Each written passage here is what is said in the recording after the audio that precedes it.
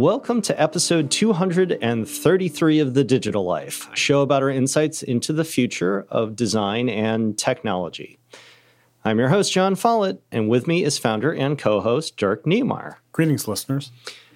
For our podcast this week, we're going to chat about the Juvet Agenda, which was a special conference on artificial intelligence held in September of this year, where a group of designers and future thinkers gathered at the Juvet Nature Retreat in Norway. So lovely space. You may have seen it, right, Dirk, in the movie Ex Machina, right? That was where they shot that film. That's true. Yeah, part of it was shot at the Juvet Landscape Hotel, which is adjacent to the nature retreat that you're mentioning.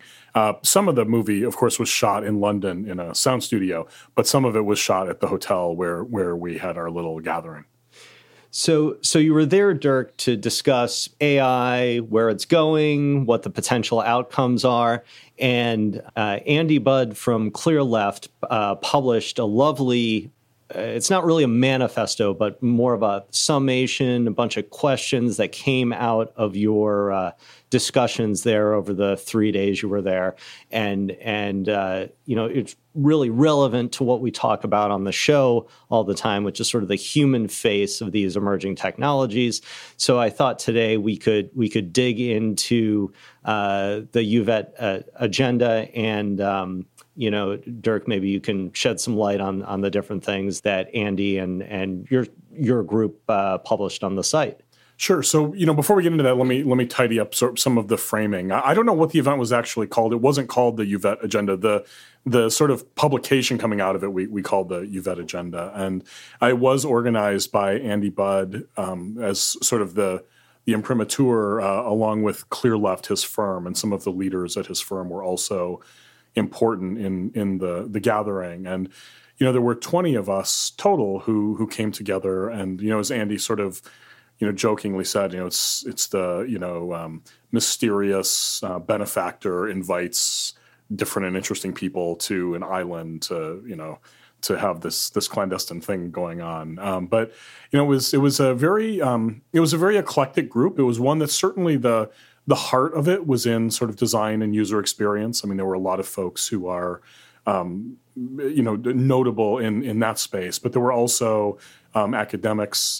There was a well-known fiction author, researchers, a lot of different people at the same time. So, of the 20 of us, probably about half, were design UX-ish, and then the other half were from these sort of different disciplines. And, the idea was to talk about AI because, as we've talked about on the show for a long time now, AI is just the media darling at the moment. It's totally on trend, has a lot of attention and investment, and a lot of ridiculously big things are being expected of AI at this point. And so it was people who are, I would say most of us there already were pretty well researched on AI and already had sort of a perspective and opinion, but we were all there to learn. And so it was people who had a clue, but were looking to take and extend our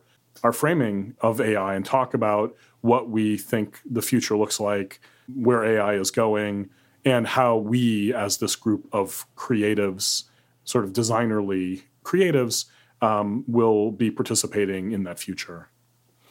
Yeah, that sounds like it was a lot of fun. I mean, just based on the reading that I've done, around this agenda that you published, it asks a lot of questions in a human-centric and sort of practical and creative-centric way, which I think is going to be absolutely essential to making sure that that technology serves people and not necessarily, corporations or just sort of governments or larger interests that already have lots of power, right? Yeah. So there were 3 or 4 areas, sort of larger areas of exploration that are outlined on the agenda. So I thought we could take a dive into each one of those and get your thoughts on it, Dirk, and then also I'll try to summarize some of what I learned on the site. The first area is power and control, which I thought was a good way to sort of dive into AI and the areas of concern I think that are outlined on the agenda are economics and sort of the already existing disparities, whether it's sort of technological or financial or what have you. Those have the potential to be broadened significantly by the additional leverage of artificial intelligence, in part because it seems like the tech industry, as sort of a general statement, tends to have these winner-take-all markets, and it's all too possible that AI will result, in another sort of winner-take-all scenario.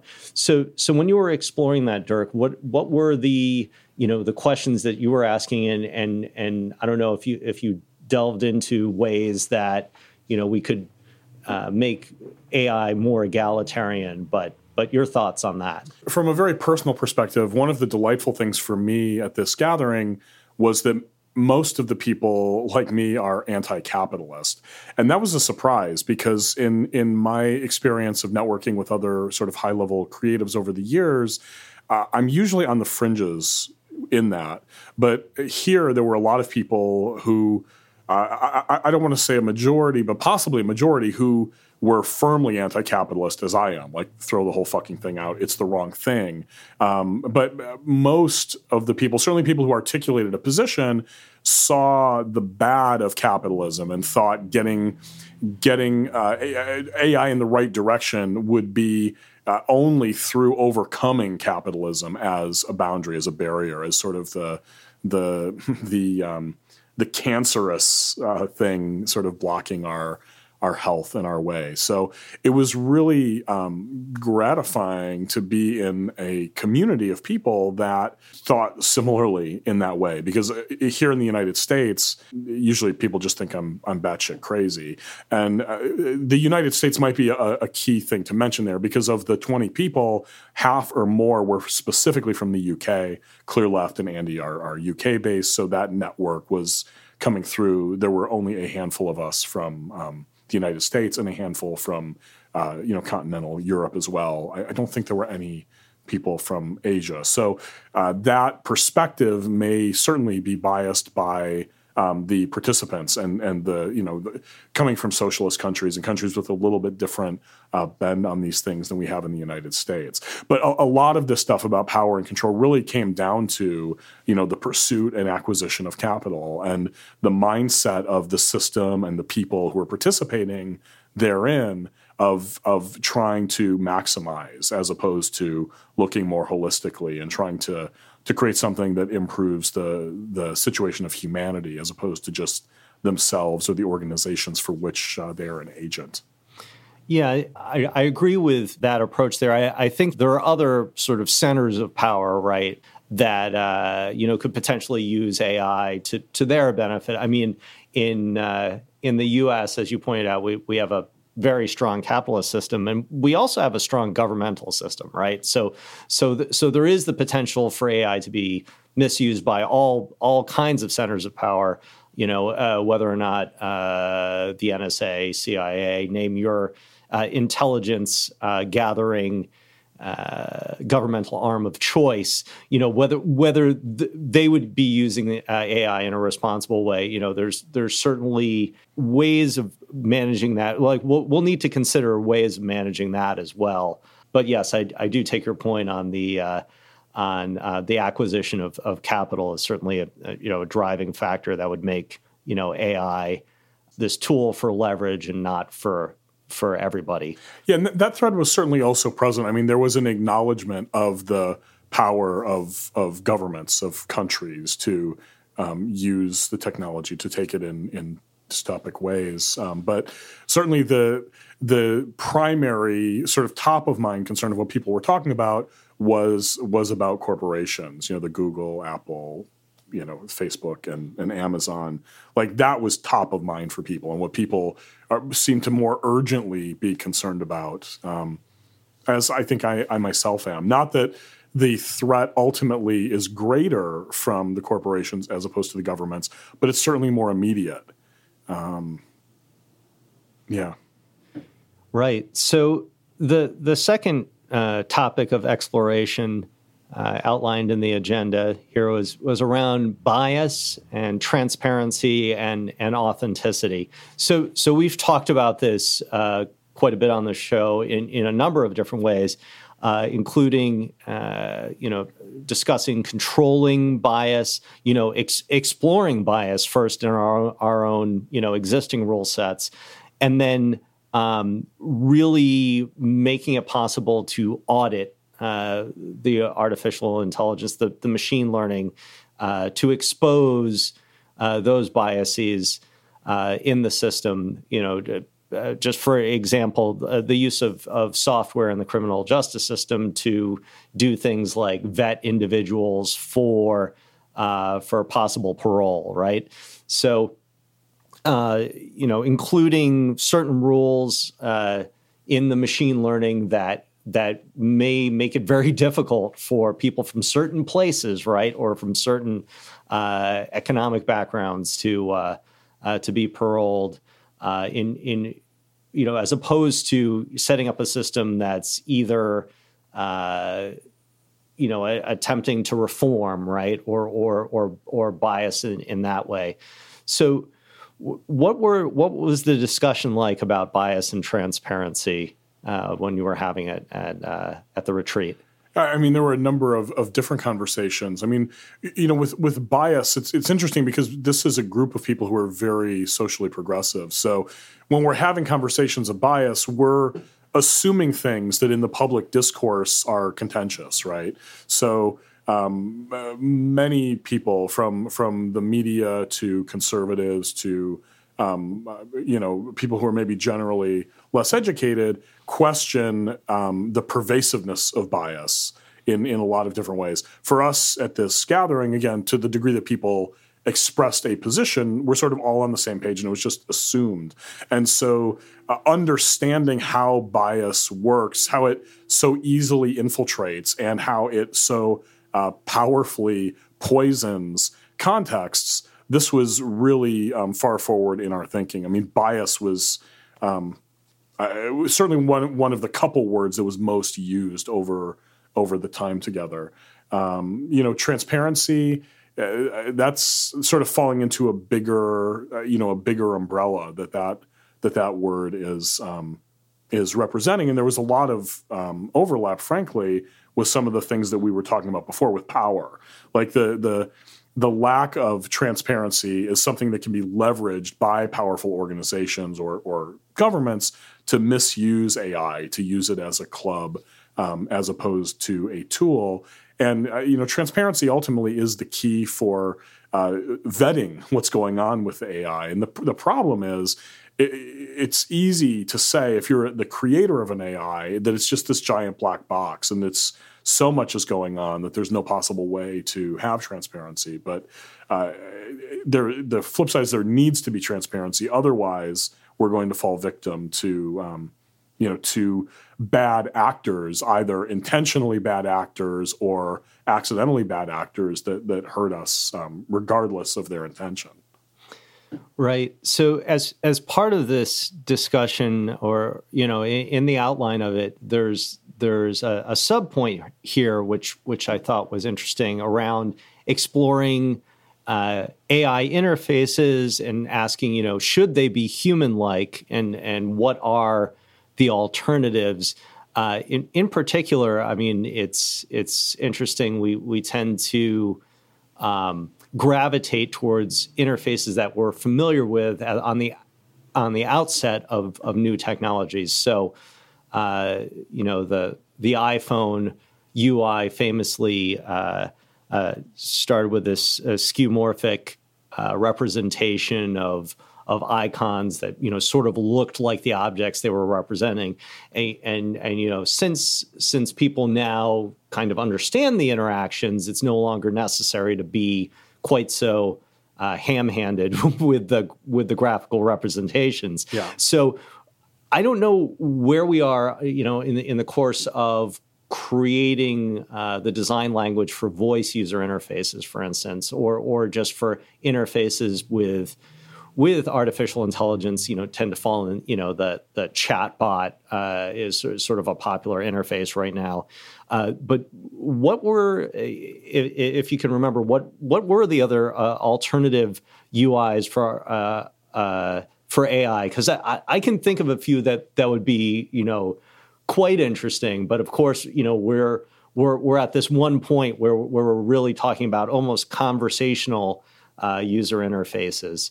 What sort of alternatives did you guys look at? We really weren't talking at the level of UIs. So there may have been a breakout or more than one breakout that did delve into that a little bit. But in the things that I participated in, that was not a topic for consideration. We've probably talked about that more on the show, you and I. It's not something that I took away from Juvet with more insight on, just because it wasn't brought up in conversations I was part of. The focus was a little bit higher, a little bit more systemic. Gotcha. Yeah, I think with our smartware discussions, we've talked about AI being integrated into software in such a way that you're anticipating user needs and you're creating sort of custom interfaces that are sort of reforming on the fly to match the needs of the user, et cetera. So I think that's a completely fascinating realm, and I'm sure we'll do another separate show on that sometime soon. The next area of exploration that's listed here is human and societal well-being, and I like this question from the site, so I'm going to quote it directly. If this change is inevitable, how might we ensure humanity is changed for the better? Wow, that's a pretty tall order, isn't it? It is, and one of the things about the Juvet agenda that you noted is it is more questions than answers, and that was intentional, both from the standpoint that we didn't have sort of the hubris to throw out there that we had all the answers, but also some of these things are questions that we weren't even getting into the answers on, and that's a good example of one that we collectively are concerned about and have a lot invested in, but it's sort of so big. On the opposite, like the previous question asked about UI. Now, this question is like the opposite end of the spectrum. We were sort of in the middle, I would say. But this was very important to, again, I don't want to say all, but I mean, in general, to people who were articulating what concerned them and what mattered to them, this was right towards the front of the list. Yeah, as a subpoint to this, there's discussion of the future of work, which once again we've delved into often, and sort of this fear of an automated future in which the human being is automated out, and there's no reason for a person to continue working because the machines do it all. So certainly a fear there, and not entirely unfounded. A little unfounded, right? I mean, it's sure. a little melodramatic, and so yes, jobs are going to be going away. Huge chunks of what we do today are going to go away, but something else will come after it. There will be new and different things. And if we look at the history of work and the history of technology and how technology impacts work, while some industries have gone away, new industries have come up. And we now, I think, recently had one of the lowest unemployment rates in some period of time, whatever that statistic is. That is despite the fact that over the last 100 years, 200 some 100 years, since the Industrial Revolution was first, getting started, lots of industries have been murdered. Lots of people have seen their skills become obsolete nearly overnight. And yet we have very low unemployment in the first world. I'll keep it to the United States. Here in the United States, we have very low unemployment even today, despite all of these things happening. So it is possible that AI is such a cataclysmic event that there's mass unemployment and totally bizarre and bad for the condition of many of us humans in the process. But history as a guide would suggest that the hue and cry over the possible future unemployment driven by AI is grossly exaggerated. Yeah, I have faith that any forthcoming technology, I have faith in its ability to increase the length of my to-do list. Or to put it in the negative, there's no technology that has ever made my life simpler. So the last area of discussion here is perspectives for action, right? So I imagine, and you can clarify this, Dirk, that these were the areas or the section where you sort of laid out some of the things that you might do that might be the next steps for you all at the retreat, and one of these perspectives for action that jumped out at me, and I think is pretty important, is this mainstream understanding of artificial intelligence and how it's on the site. The word is haphazard understanding, but this idea that we don't really have a solid grasp on it, and therefore I would think following on that we can't have informed discussions and drive the agenda if we don't fully understand what AI is about and what's possible with it. Yeah, that's right. And it's a problem that we still face. I mean, if you go to the New York Times or CNN or Fox News or whichever media outlet you choose and search for artificial intelligence, the preponderance of the articles and the content that people are consuming on this are just crappy. They're focused on niche technologies. I mean, like Sophia, the robot, is getting a lot of play now. Sophia is a parlor trick, but you would think that it's sort of the forefront of artificial intelligence. I think I read something today where even the creators of Sophia are saying, no, it's not even artificial intelligence, right? You have all the conversation, which we touch on in the agenda, about, is there going to be a whole different species? Like, is AI, essentially going to become an extinction event for humanity? And while you need to sort of nod to that as a possibility that's on the table, it's A, super unlikely, and B, decades down the road in the best case, if it even happens. Yet it's a disproportionate amount of what is being talked about in the mainstream media and by people on the street. So haphazard is the way that people understand this stuff. How many people who are reading about AI and are talking to their friends, family, colleagues about AI could give a coherent definition of weak versus strong AI, or could talk about what is artificial general intelligence or what is superintelligence. What do those terms even mean? Those are the basic definitional terms of typing out AI. People aren't even familiar with them, let alone able to explain them in a coherent way. So there's a total lack of understanding of what's real and what's not. There's a lack of vocabulary. There's a lack of just basic baseline understanding. And, my hope is through things like the Juvet Agenda and things being done by a lot of smart, concerned, caring people around the world on the topic of AI, that we can sort of get the word out and slowly get people to understand what it is we're really talking about, and shift the group perspective from a haphazard one to more of a sanguine one. Listeners, remember that while you're listening to the show, you can follow along with the things that we're mentioning here in real time. Just head over to thedigitallife.com, that's just one L in The Digital Life, and go to the page for this episode. We've included links to pretty much everything mentioned by everybody. So it's a rich information resource to take advantage of while you're listening or afterward if you're trying to remember something that you liked. You can find The Digital Life on iTunes, SoundCloud, Stitcher, Player FM, and Google Play.